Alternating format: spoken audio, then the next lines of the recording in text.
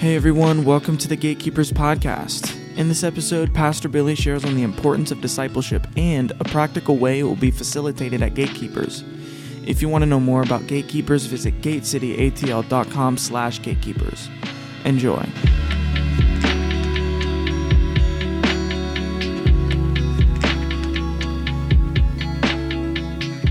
All right, we're going to talk about discipleship. Discipleship. We're laying a lot of foundations right now. We're trying to get the ball rolling on so many things. And so tonight, we're going to talk about something that we feel like the Lord gave us as a clear plan for gatekeepers. We think it's going to actually explode something called transformation groups, also known as T groups. I'm not going to say spill the tea groups, but I just did. So, here's the thing. In Jesus, when you got saved, when you became a Christian, when you got saved, when you became a Christian, the goal wasn't for you to become a better you. That was not the goal. The goal was for the old you to die and for a new you to be created and for the inner you, your mind, your will, your emotions to be transformed. Okay? Because when you got born again, when you became a Christian, your spirit was dead and God, the Holy Spirit, came and began to live inside of you. That whole transition right there, that's going from death to life. That's called being born again or the new birth or getting saved. But when you got saved, you didn't get a brand new mind instantaneously. Your spirit got filled with God, but you had the same mind and you had the same flesh. Now, some of you got saved when you were like 6. And here's what I found out about people who get saved when they're 6. They get saved when they're 6, but when they turn 13, they got to get saved again. And some of you got saved when you were about 13. But you know what I know about people who are 13? If you got saved when you're 13, when you turn about 18 or 19, you got to get saved again. And here's why. Because at 6, you can only say yes to what a 6-year-old can understand. But at 13, you begin to understand things differently, and you can now say yes in a whole new way to things that a 6-year-old could never have comprehended. And then at 18 or 19, 20-ish, in that zone, all of a sudden you're able to comprehend life in a much, much different dimension. And you can say yes at that time to something a 13-year-old could never comprehend. Am I making sense right now? And so that salvation experience, here's a good collegiate word, an iterative process for many. Iterative process. And what that means is this, that you say yes, and then you say yes again, and then you say yes again. And the more that you keep saying yes to Jesus, the more you're submitting your will. Now, I know theologically you're not getting saved again. I'm playing with that idea. But the point is, you're submitting your will afresh and anew as you come into a greater understanding and comprehension of what life even means. Now, here's what I've found out. People who just say yes to Jesus and start coming to services, they will have a measure of encounter with the Lord. They might have a transformational moment. They might even become people who read the Bible sometimes and pray sometimes. They might even transform in how they speak, how they spend their time, and how they spend their money. But the end all be all of Christianity isn't just attending services. That's not the fullness of what it means to be born again and be in the body of Christ. Okay? There's not one person who got saved, who got born again, that got saved as a lone ranger or got saved on an island. Just like when you were born into the human family, you were born into a family. When you were born again, you were born into a Christian family, and you were born into the body of Jesus Christ. That's the church. And here's what I need you to understand right now. In the church, we need each other. We have to have each other. There is no one who can be an island and live alone and thrive in their walk with Jesus. That does not exist. Because you weren't made to be a whole apart from the rest of the body. In fact, we're only just a part of the body, each of us. A hand or a foot or an elbow or a kneecap, a shoulder blade, whatever, you're a part of the body. Pinky fingers, you are a part. But by itself, a pinky is fairly worthless. It has to be attached to the hand, and then it has a whole lot of stuff it can do. And you have to be connected into the body for the life flow of what happens in the body to actually connect and touch and transform your life.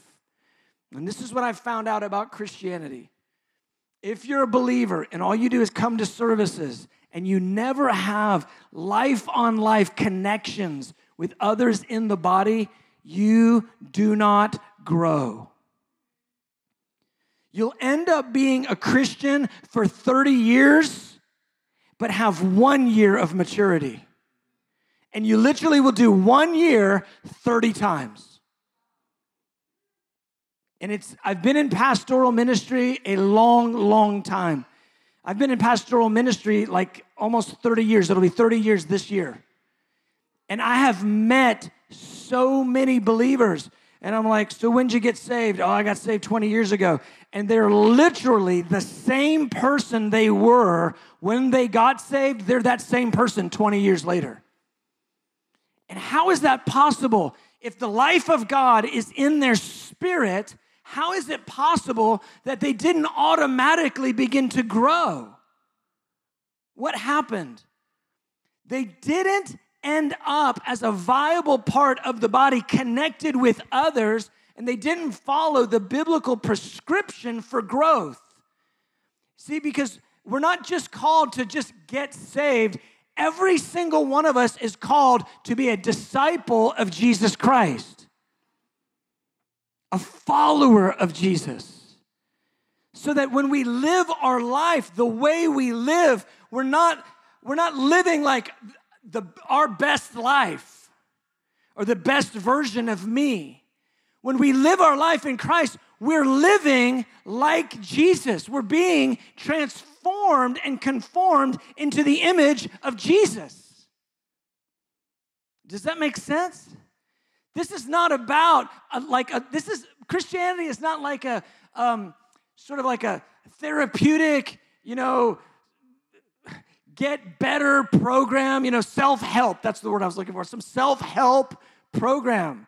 It's not like a new workout regimen. It's not like being a better you. It's a transformation from the person that you were that was dead in your sin to a completely new creation who is then transformed and looks like a walking little Jesus. Through your eyes, through your face, through your style, through your personality. It's not about becoming a robot. It's about Jesus expressing himself through the glory of Jesus expressing himself through the mystery of you. It's pretty fantastic. And it's like every person, the way I think of it is like every person is they're like their own prism or diamond, every person, and it's all unique. Every individual is unique. And when the glory shines through it, something is unique about when Jesus is shining through that individual. And so we need every person to be connected to the body, to have the life flow going on in the body, and to be transformed the way Jesus intended for it to happen. Am I making sense right now? Are you with me right now? All right, be with me right now. Be with me in this. Connect with me in this, because this is so foundational to who we are and what we're going to do and how we're going to grow.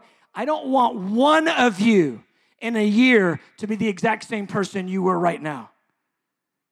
May 2024, I want you to have a whole 12 months of growth under your belt. Amen.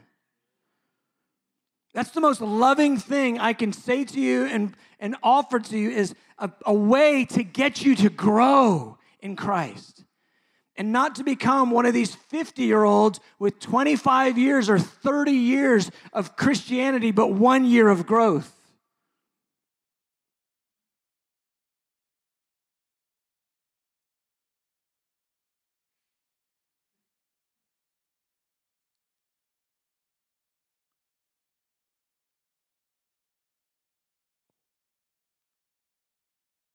Wow. Oh. Wow. That was so hard. Oh my gosh. That was so stinking hard. Whoa, thank you, Joel. Good gosh. Oh. God.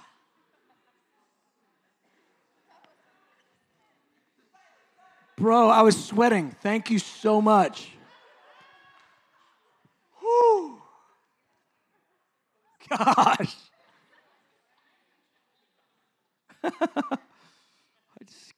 Just talk back to me a little bit. Anything.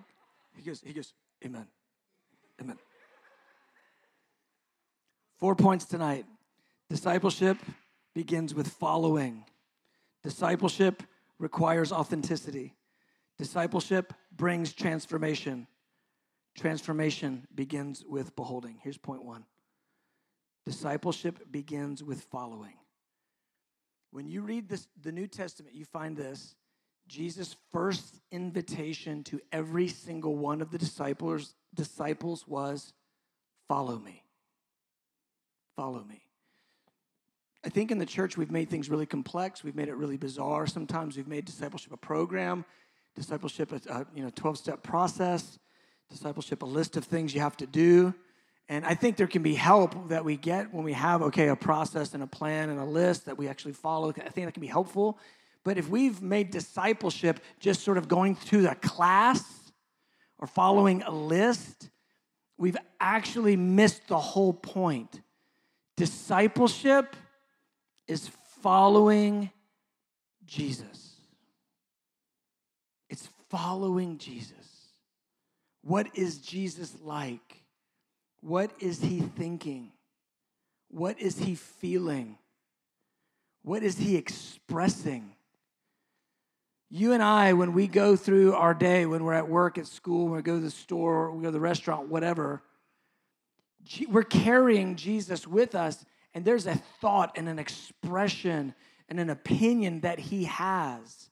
And so discipleship is when I'm transforming on the inside, in my mind and in my soul, and I'm not trying to express my opinion, but I'm in connection with Jesus, and I'm looking at how can I express his opinion? How can I express his person, his glory? So discipleship, it starts with following. You go to Walmart, there's somebody who's funky in Walmart. You're looking like, dang, Walmart people. And you can do it one of two ways. You can, take a picture with the weirdo in the background, Walmart, whatever. Or you can say, Jesus, what's your opinion of the individual over there that's acting bizarrely? If you do number 2, you actually might get an answer from Jesus that would surprise you. He might say something like, I really like that guy. I really like that girl. I actually care deeply about their life. He might even whisper to you something he knows about them for you to share with them. Followership is discipleship. It's putting yourself in the wild, in the open, and saying, Jesus, what are you thinking? What are you feeling? What are you doing? What are you doing at Walmart? What are you doing with the Walmart dwellers right now? What are you doing here? I want to follow you. Had a really wild experience at Walmart. This has been a year and a half ago. It's Christmas time.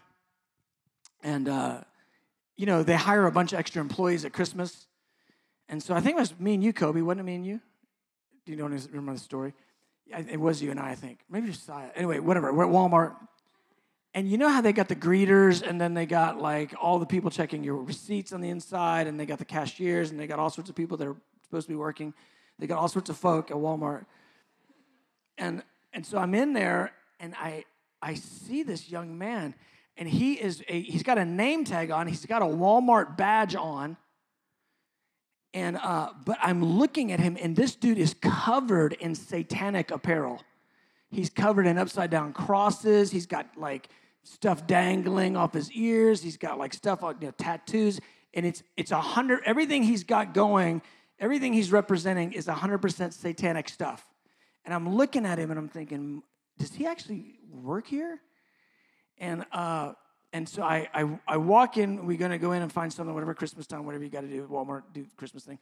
And I'm leaving out, and I'm walking, and I see the kid, and he's kind of occupied, and I walk out to the parking lot, and I get out there, and I'm thinking, it's like on the inside, I feel like, I wonder if that kid has ever been told that Jesus loves him.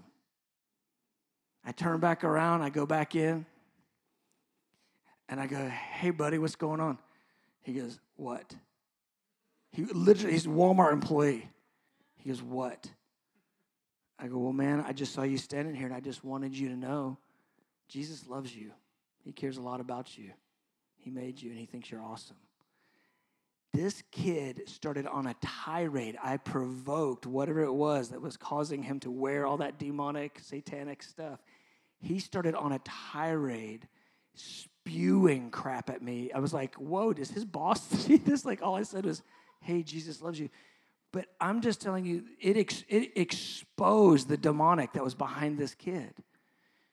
There's something about taking light and releasing it in places like Walmart that is about followership with Jesus. You never see Jesus running away from the darkness. You see him going into the darkness and exposing darkness with light. I would love to say, and the power of God dropped him right there in his tracks. He got saved. He did not get saved in that moment. I prayed for him a ton after that.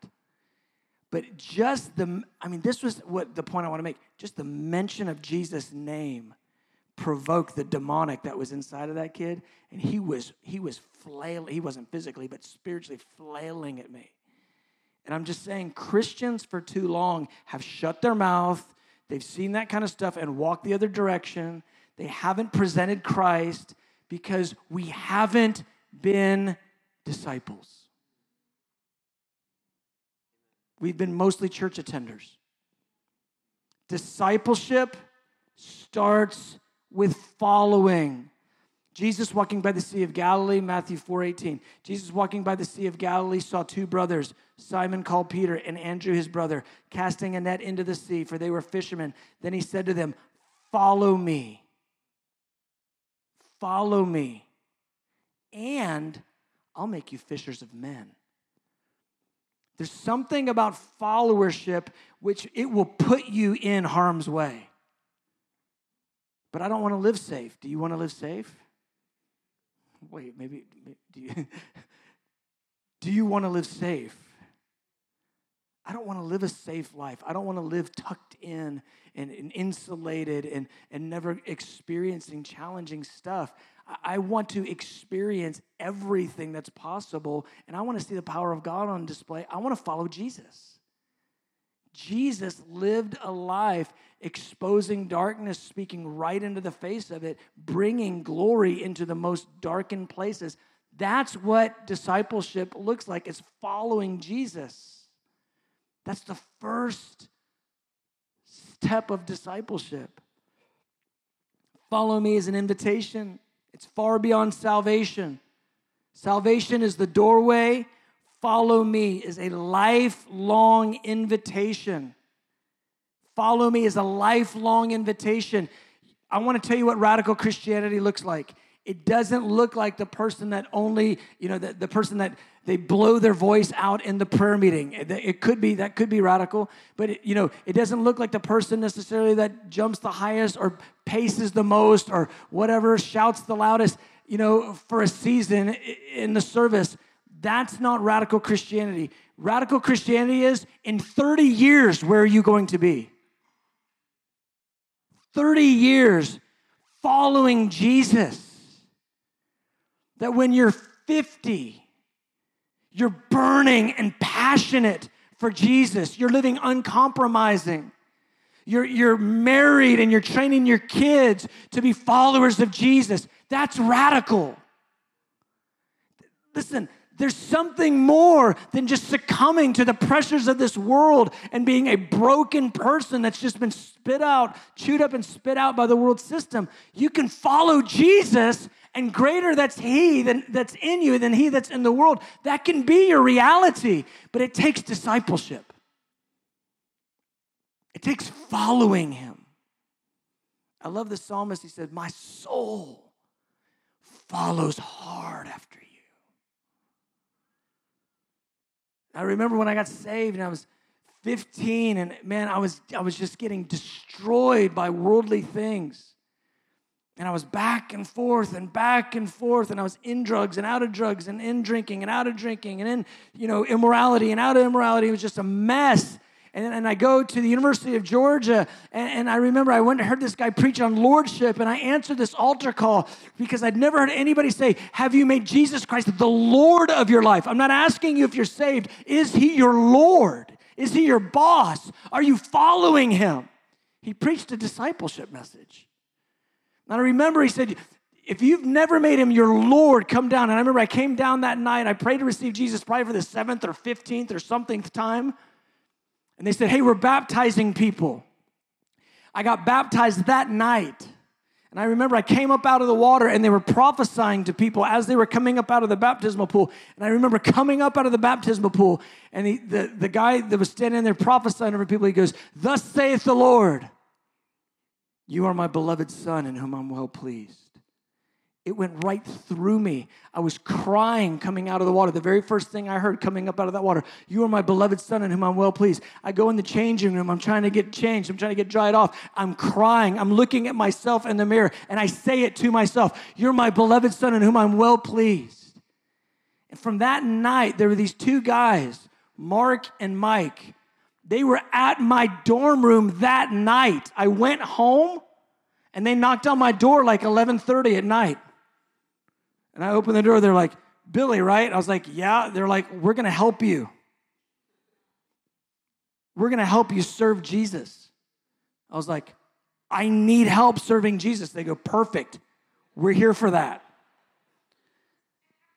And then literally they go, hey, tomorrow we're going to go on campus and we're going to share the gospel with people. Want to come? I was like, uh-huh. And I'm like one day in the lordship of Jesus, one day baptized, and I'm literally with them walking up to people on campus at the University of Georgia going, hey man, if you died tonight, would you go to heaven or hell? One day in. But let me tell you something. I had the most radical first year of my salvation because those dudes took me out on campus 3 and 4 days a week, making me a fisher of men. I followed Jesus, and then I followed Mark and Mike, which is a biblical principle. Paul said, follow me as I follow Christ. Being a disciple means I'm going to follow Jesus, and if I can't quite tell where he's going, I'm going to find somebody who does know where he's going, and I'm going to follow them. I can't do it by myself. But get this. My first year that I was saved, I led 20 people to the Lord individually, walking up to people. If you died tonight, would you go to heaven or hell? Busting people with that on campus at the University of Georgia, but it wasn't quite that raw. Some of it was. But some of it was like, I'll tell you one crazy one. You want to hear a crazy one? This is a don't try this one at home one. My wife, you were there with me that night, or were you there with me that night? Yeah. She can corroborate the story.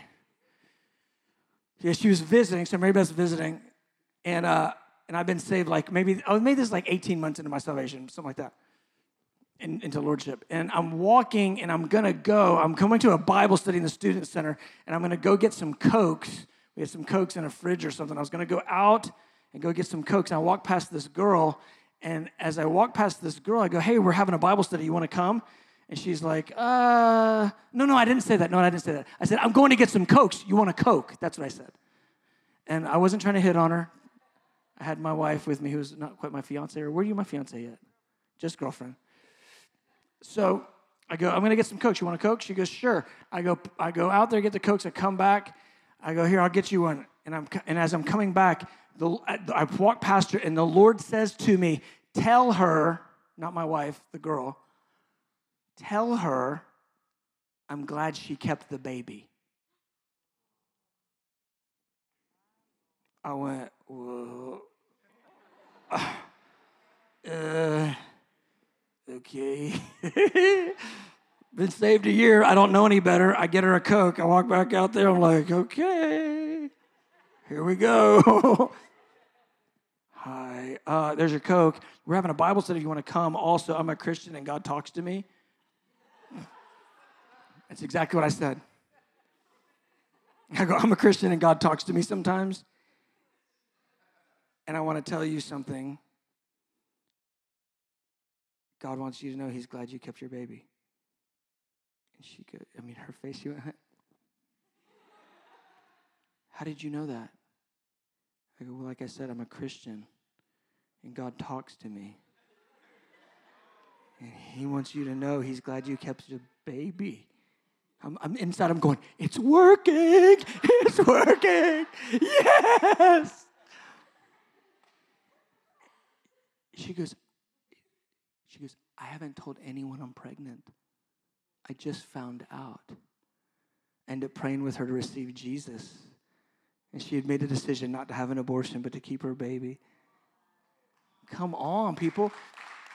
When you follow him, he makes you a fisher of men because he's wanting to, you know what he's wanting to do? He's wanting to find that girl that's sitting there who's gone through, the worst challenging moment of her life, and he's just wanting to just wrap his arms around her.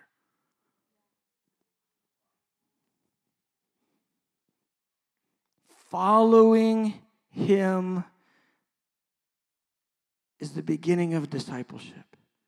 And it's not following him for a weekend or for a 21-day fast, so I'm stoked y'all are doing it, or for a Friday night, yay, Saturday morning, or Saturday, yay, Friday night prayer meeting. It's not just about the event. It's a lifelong. Who are you going to be in 30 years, man? Who are you going to be? I remember I'm on the campus at UGA, and I had a Christian minister tell me, I was out there debating atheists. I'm like 18 years old. I know nothing. I don't know anything. I'm reading my Bible as much as I can. I know the word propitiation and I know Melchizedek. I know those two big words. And I'm talking to these atheist guys, and they are blowing me up. I don't know what they're talking about. Ontological argument. I'm just like, yeah, that too. All that. 220, 230, something like that. Just making things up. I don't even know what I'm saying. And I'm out there, and there's this other guy, this minister guy who's a pastor. He goes, hey, come here. I go, yeah? He goes, listen, man. He goes, you're real idealistic right now. He goes, it's good. He goes, but that's going to fade. He goes, you're going to need to just settle down and get into reality. You can't just be out here trying to tell everybody about Jesus all the time. You're just going to have to get a little bit more realistic about your Christianity. And I'm sitting, I'm on fire for God. I might be saying it wrong. I was probably telling people they were going to hell a lot. It was just, not exactly. I didn't have a lot of couth. But this dude was dumping a bucket of water on me. And as he's speaking to me, I hear it and like in my soul, it's like, that's not right. And inside me, I went, you know what?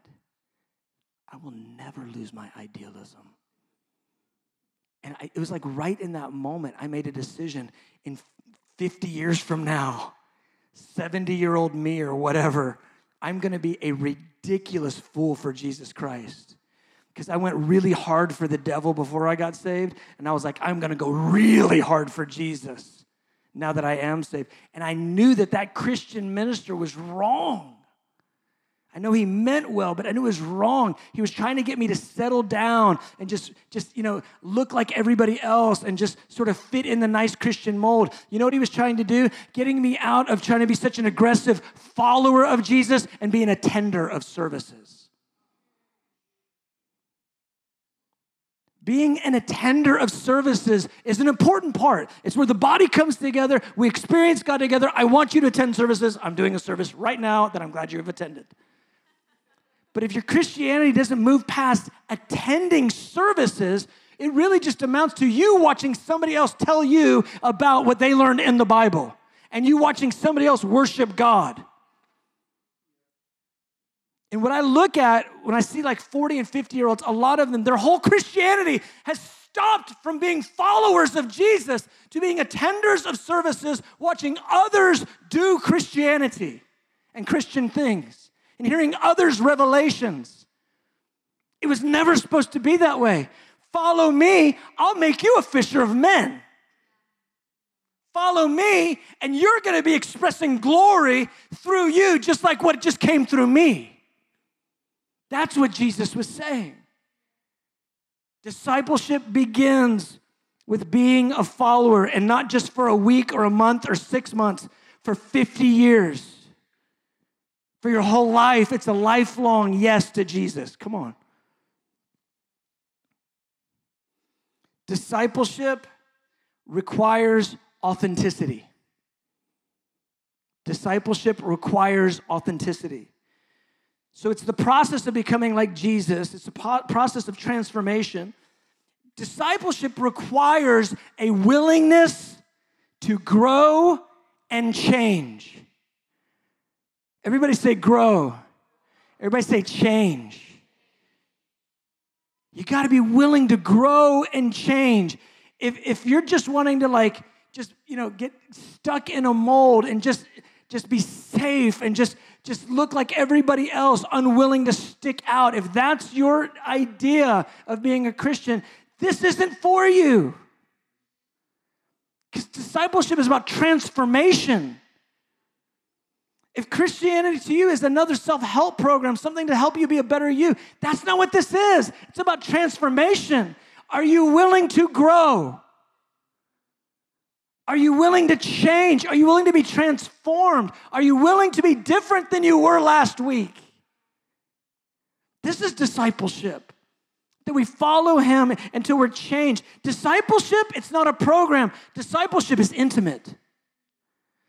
When you're being a disciple, when you're following Jesus, Jesus will get in your junk. He loves you too much to leave you as you are. When the Lord comes and starts dealing with me about my broken places, my failures, my weaknesses, it's never with a smack. He's never like grabbing me by the neck and shaking me or shaming me. He doesn't shame anybody. Listen, he doesn't shame anybody because he doesn't have any shame. He doesn't use shame as a motivator. Whenever he comes, if it's in correction or sharpening or he's trying to get me to grow or strengthening me, he always comes with love. And he always does the same with you. He's not shaming you or condemning you.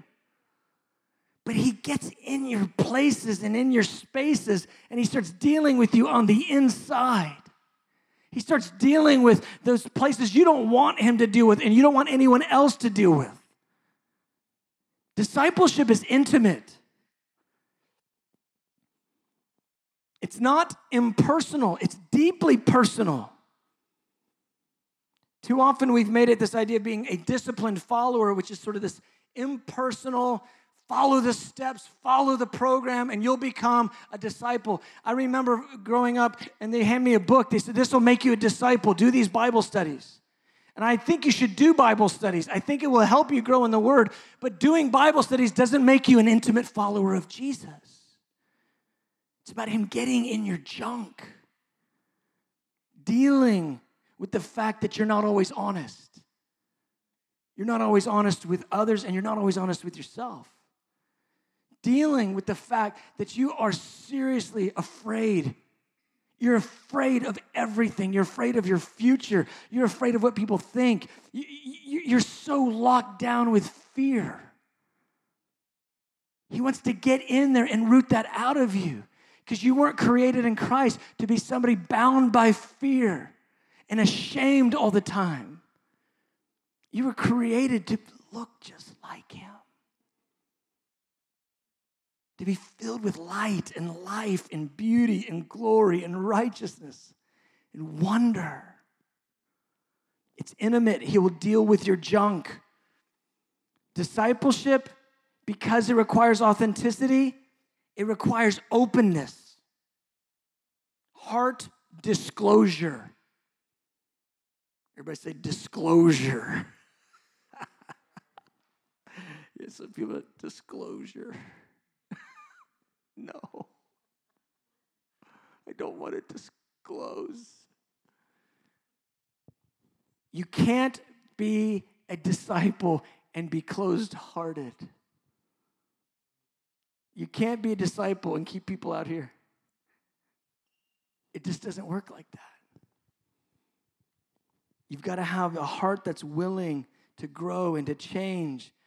It's a process that causes transformation from the inside out.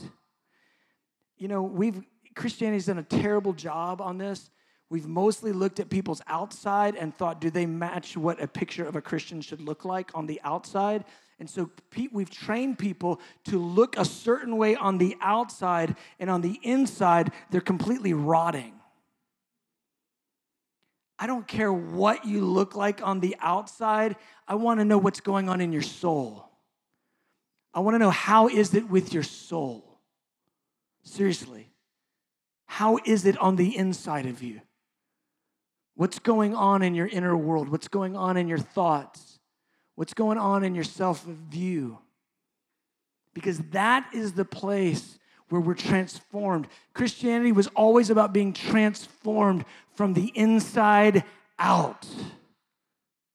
Y'all, we love Shirley so much, and she's going home to be with her babies. Bye, Shirley. Mwah. But she wanted to be here with y'all. I love your bucket hat. It's so nice. It's about changing on the inside. And when you change on the inside, the outside changes. It was never about behavior modification. It was always about internal transformation.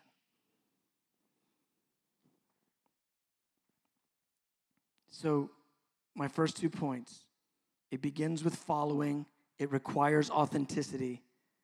Thirdly, discipleship brings transformation. The reason why some of you are stuck in your Christianity is because you haven't entered into being a disciple. You're a Christian looking at Christianity as a social club or a self-help program. Your predominant expression of Christianity is a service attender, not a Jesus follower. Am I making sense? Like, teaching is so important. You all, we all, I all, we all need teaching. But teaching means nothing if you don't do something with it. If teaching is about getting more teaching, I got teaching, it was good teaching. I got some more teaching, it was good teaching. I got teaching, it was more good teaching. Teaching is so good, I love the teaching. What are you doing with the teaching? Because if it's not transforming you on the inside out, it doesn't matter how many services you attend. There's a leadership quote in talking about American Christianity that we're educated far beyond our level of obedience. Discipleship is about letting the teaching transform me. So I don't talk crap about people behind their back anymore. So I don't judge people when I see them or when I misunderstand them. I don't just start lining them up in my mind and thinking all the negative things about them. So that when I see somebody who's hurting, I don't mock them or make fun of them. So I try to figure out how can I get in the gap and be the answer to their issue instead of turning around and turning my back to someone who's dying and in need. How can I be Jesus with skin on right now? How can I love even beyond myself, even beyond what's comfortable? Maybe I don't even know what to offer, but I'm here. How can I love? It's supposed to transform us. Does that make sense? It's supposed to change us on the inside so then we're acting different. So that love is compelling us. So we care about people.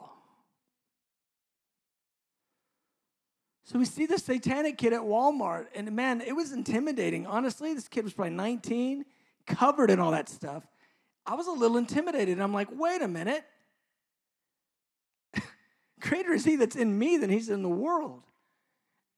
And I'm halfway to my car, and I'm like, you know what? I'm a fraud right now.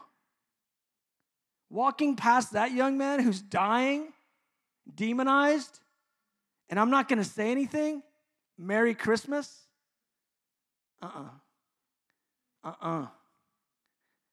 And so I would have walked past, but instead, something happened on the inside of me a long time ago. I got born again, and he's been changing me over the years, even to where I risk myself, and I'm thankful for it. I want to risk. I don't want to live insulated. I want to love, and I want it to hurt sometimes. Some people are so afraid of hurting, they never are willing to risk love. Look, everybody you love isn't going to love you back. The point of love isn't getting loved back. The point of love is loving. Am I making sense? So we pour it out, and we pour it out, and we pour it out. And you know what? If I sow, it'll come back somewhere. Probably from the Lord. But it transforms us when we've been discipled. Romans 12:2, you know this. Don't be conformed to this world, but be transformed by the renewing of your mind. What's he talking about? The inner transformation of the soul. It's how you're completely transformed. And it's that you may prove what is the good, acceptable, and perfect will of God. Look at the New Living Translation. I thought this was really interesting. Verse 2. Don't copy the behavior and customs of this world, but let God transform you into a new person by changing the way you think. Let God transform you into a new person by changing the way you think. Then you will learn to know God's will for you, which is good and pleasing and perfect. Discipleship begins with following. Discipleship requires authenticity. Discipleship brings transformation. Last one, transformation begins with beholding. With beholding. Everybody say beholding. 2 Corinthians 3. If you have your device, I want you to look at this verse. Transformation begins with beholding. 2 Corinthians 3, verse 18. Let me just set the passage up for you. Paul is talking here, and he's describing how Moses, in the most dynamic encounter a human has ever had with God, outside, since the garden, the most dynamic encounter a human's had with God since the Garden of Eden, where Moses walks into the glory of God, and when he comes out, his face is shining like a spotlight. Moses, that whole encounter, Paul's talking about it in 2 Corinthians 3, and he says, what Moses experienced is like no glory compared to what you have available right now. The most dynamic encounter a human being has ever had since the garden, where Moses' face is shining like a spotlight, and Paul says in 2 Corinthians 3, it's no glory compared to what's available to you right now in Christ. He says it was a covenant of death. It was nothing compared to what's available. And he's describing the power of the indwelling Spirit. He's describing the reality of God living in your spirit, watch this, and transforming your mind, changing your soul, reconstructing your emotions. This is why I've been saying to you guys, you're not the diagnosis that they told you. You're a new creature. You have life and light on the inside of you. There's something greater than the abuse and the trauma. It's the life-giving power of the Holy Spirit on the inside of you to change you, to heal your mind, to heal your soul, to deliver you for real. I'm looking at this generation, and everybody has a diagnosis now. Everybody. Everybody's got a few letters to describe their malady. And I think it's just this. The medical community doesn't know what the freak is going on, so they're categorizing everybody. And when they categorize you, they're basically just assigning a demonic entity to you. And then you live in that identity. That's not who you are. You're a daughter. You are beloved. You're a son. You're delighted in. You're wanted.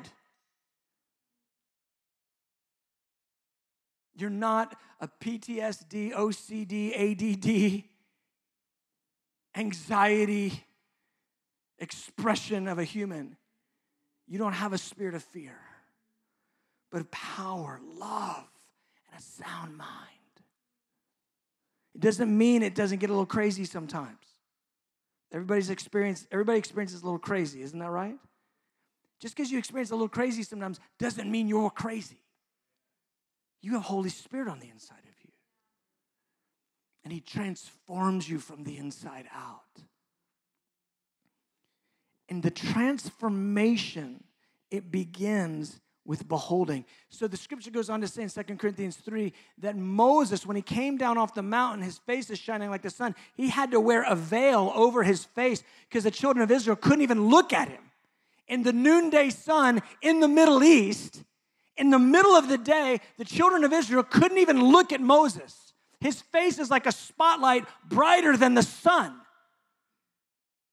Bro. He goes, yeah, that was no glory. So Moses had to wear a veil over his face. But he goes on to say this, that in Christ, the veil that's been over all of us, that veil is taken away. And we're able to behold God without a veil on our face. But what's interesting about the whole passage is this, that Moses wasn't veiled from God. He was veiled from the children of Israel. And so 2 Corinthians 3:18 says,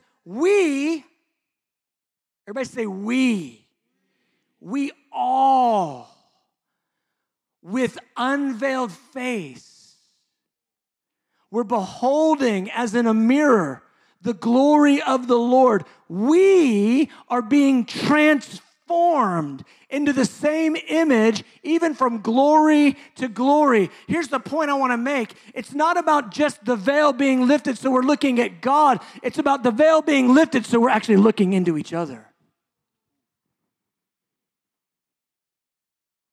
We behold Him. And it's greater glory than Moses even perceived. We behold the indwelling Spirit. We behold Jesus in the Word. We behold Him enthroned before God, Revelation 4 and 5. We behold our God, and it transforms us. And then we lift the veil, and we behold God in one another. And when we allow the vertical encounter and the horizontal encounter, for both of those to be functioning in our lives, we are transformed. It's about us getting real, getting honest, getting open, getting filled with light, getting the critters out, getting the compromises exposed, getting our followership tuned in, and doing it together. Because you weren't made to do this alone. You weren't made to be on an island or be a lone ranger or to be all to yourself. Or, I'm hard, I'm hard like that. I just don't tell anybody about my feelings. I'm hard. Okay, hardy, okay. That's absolutely stupid. You weren't made to live on an island. You weren't made to live by yourself. You were made to behold him and experience him through others. We all, with an unveiled face, are beholding as in a mirror the glory of the Lord. And we are being transformed, even into the same image from glory to glory. So Mark and Mike, they took me out every single day, 3-4 days a week, whatever. They were with me every single week, I should say. But they were in my life. And then they were asking me the hard questions. They were looking me in the eye and they're going, hey, how are you doing with lust? I'm like, well, I'm good. I'm good with lust. What do you mean? Like, I'm good. Like, no, how are you doing? Well, I'm good. And then Mark and Mike, they happen to know that University of Georgia in my freshman year was voted like #1 by Playboy magazine for the hottest girls in the nation. They said, so we've got the hottest girls in the nation at University of Georgia, and you're walking around and you're an 18-year-old boy on your own for the first time. Be honest. And I had to look Mark and Mike in the eye and go, you know what? I'm not doing good. I'm struggling. I got lust issues. I got challenges. I need accountability. I need help. And the glory that was in them was impacting me. And they were like, hey, man, we know what that's like. We know what that's like, and we'll help you. How are you doing in your word life?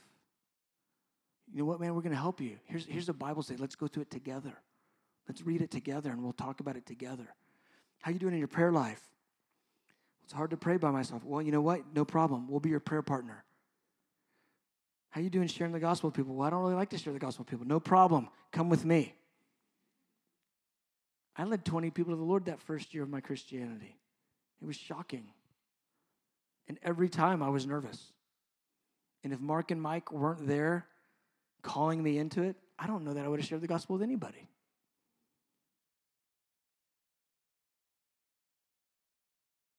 You have to do it together. You need people in your life. Not to shame you, not to make you feel, pointed out, but to fight for you. I need people to fight for me even now. I've been saved 34 years. I need people to fight for me now. I look at our leaders and our staff. I look at my wife. Sometimes I look at my kids and I go, I need you to fight for me. I'm not some, perfect Christian, whatever. I'm a man. I need help. I'm a follower of Jesus. I can't do this alone. And here's the big bomb. You and you and you and you and you can never become who you're supposed to be in God without you and you and you and you and you. Because we're all a part of one another. I cannot become who I'm supposed to be without you. And you cannot become who you're supposed to be without me. This is the wildest thing to me. Our destinies are intertwined. It's the wildest thing. God uses other people to help me to become more like him. And that's why the foundational reality of who we are at Gatekeepers is not a Thursday night service.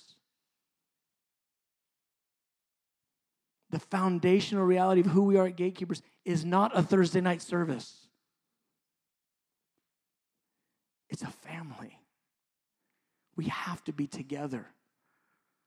And I think of it in three expressions. I think of it in cells, organs, and the body. Thursday night, it's the body. It's all of us together. The organs are like family nights. When we get together in these house church environments that are going to continue to grow and multiply. But the cellular level, it's transformation groups. It's T groups. It's like the cells in your body. It's where we are going to unveil our face. It's where we are going to be transformed. All of us need others in our lives. There's 4 facets to T groups. Behold, share, confess, and pray. I just taught you behold. We all with unveiled face. We behold as in a mirror the glory of God. And then we're transformed. So we're going to behold God in our T groups. We're going to worship. We're going to pray together. We're going to read the word together. We're going to behold in some way. And then we're going to share. And when we share, we're going to actually get down into the stuff that's going on the inside. I love this question. How is it with your soul? It's not how are you doing? It's not how's it going? It's not what's up. How are you? It's how is it with your soul? What are you struggling with? What are you winning? What are your successes? What are your challenges? We're going to share. What's God speaking to you this week? What you been on in the Word? What are you hearing from Holy Spirit? Let the glory shine through you. Because I just beheld him. Now I want to behold him through you. We're going to behold, we're going to share, then we're going to confess. You know why we're so ashamed of our sin? Because we keep it in the dark. But when you start putting the sin in the light, sin can't live in the light. That's why the Bible told us to confess our sins to one another. That wasn't about some Catholic priest thing. That was about believers in mutuality and relationship, just getting honest and real and going, you know what? I've got an anger issue. I've got a legit anger issue. I'm confessing it and repenting of it right now. Pray for me. The Bible says if we confess our sins to one another, we will be healed, saved and delivered from those sins. We're going to normalize that. Not so somebody can go, oh, you know what? We got to pray for sister so-and-so. You know what she told me in the T group? You happen to be in the zone, sorry. When Padilla used to sit here, I'd be like, yeah! It's not so that we can expose. It's so we can cover. Love covers a multitude of sins. So we can cover one another. I just covered his head. Did you see that? Behold, share, confess, and then we're going to pray. We're going to pray together. The effectual, fervent prayer of a righteous person makes much power available. You know who we're going to pray for? We're going to pray for each other. But you know who else we're going to pray for? People that don't know Jesus. We're going to name people who don't know the Lord that need Jesus. And we're going to utilize these groups to disciple, and multiply disciples to get people saved, and multiply disciples to get people healed, delivered, set free. It's going to be the cellular level of who we are. The T groups are our cells. The house churches, that's our organs. Thursday night, that's our body. Can you see it? But listen, we're not doing this in some hype zone, come have a big service, if it's not real at the lowest level. We're just not. We're going to get real and get authentic and get honest, and we're going to spur one another on. And you know what? We're going to be transformed. We're going to grow, and we're not going to be the same person in a year. We're not going to be the same person in 2 years. When Mark and Mike did that for me for that first year of my Christianity, from that point forward, I always had men in my life who I was exposing my heart to, sharing my challenges with, sharing my struggles with. I always had deep friendships with men who could challenge me, who could call me higher, who could affirm me, who would pray for me, who would fight for me, who would share the word with me. It's been the most dynamic, dramatic, helpful thing in my whole life. Here's the number one thing that people say to me when I go out. I was just out in Michigan, and they say this thing to me. They go, hey, I saw you on Gripped. I go, uh-huh. And then they go, the friendship you and Corey have, I really want friendship like that. And I'm telling you, the reason why Corey and I have friendship like that is because Mark and Mike. They taught me how to open my heart. They taught me how to be real and honest. They taught me how to get in the Word. They taught me how to chew it up and chop it up and share it and go deep, and how to pray. And that 1 year of being discipled, like nearly micromanaged by Mark and Mike, it changed my life. We're going to do that. Amen? We want everybody in T groups. Everybody. We're cooking them up right now. We're putting leadership together right now. But here's the thing. You don't have to be like a leader to disciple people. In fact, discipleship, I think, happens the best when there's mutuality involved. It happens the best when we're iron sharpening iron, when we're spurring one another on. It's not the best when it's just top down. If you think that Mary Beth and I have to disciple you, or Gus and Shirley have to disciple you for you to become a disciple, that's just not how it works. But when we do it with one another, and we're doing it together, and we're doing it all across our relationships mutually, man, we will begin to grow. Everybody will grow. We'll all go up together. So here's what I want you to do. We have the thing. Scan it. If you want to sign up for a T group, scan that form. If your camera doesn't work, you can see Becca afterwards. Oh, it'll be in the group me.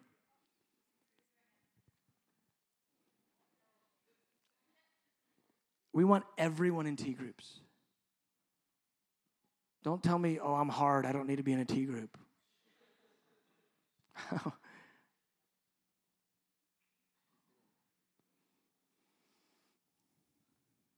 I'm shy, I don't need to be in a T group. I'm an introvert. I don't want to be in a T group. All those excuses will keep you dull. They will keep you immature. They will keep you out of God's dream and desire for you.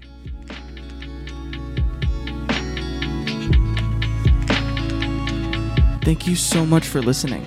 We hope that this message ministered to you and that the Lord met you.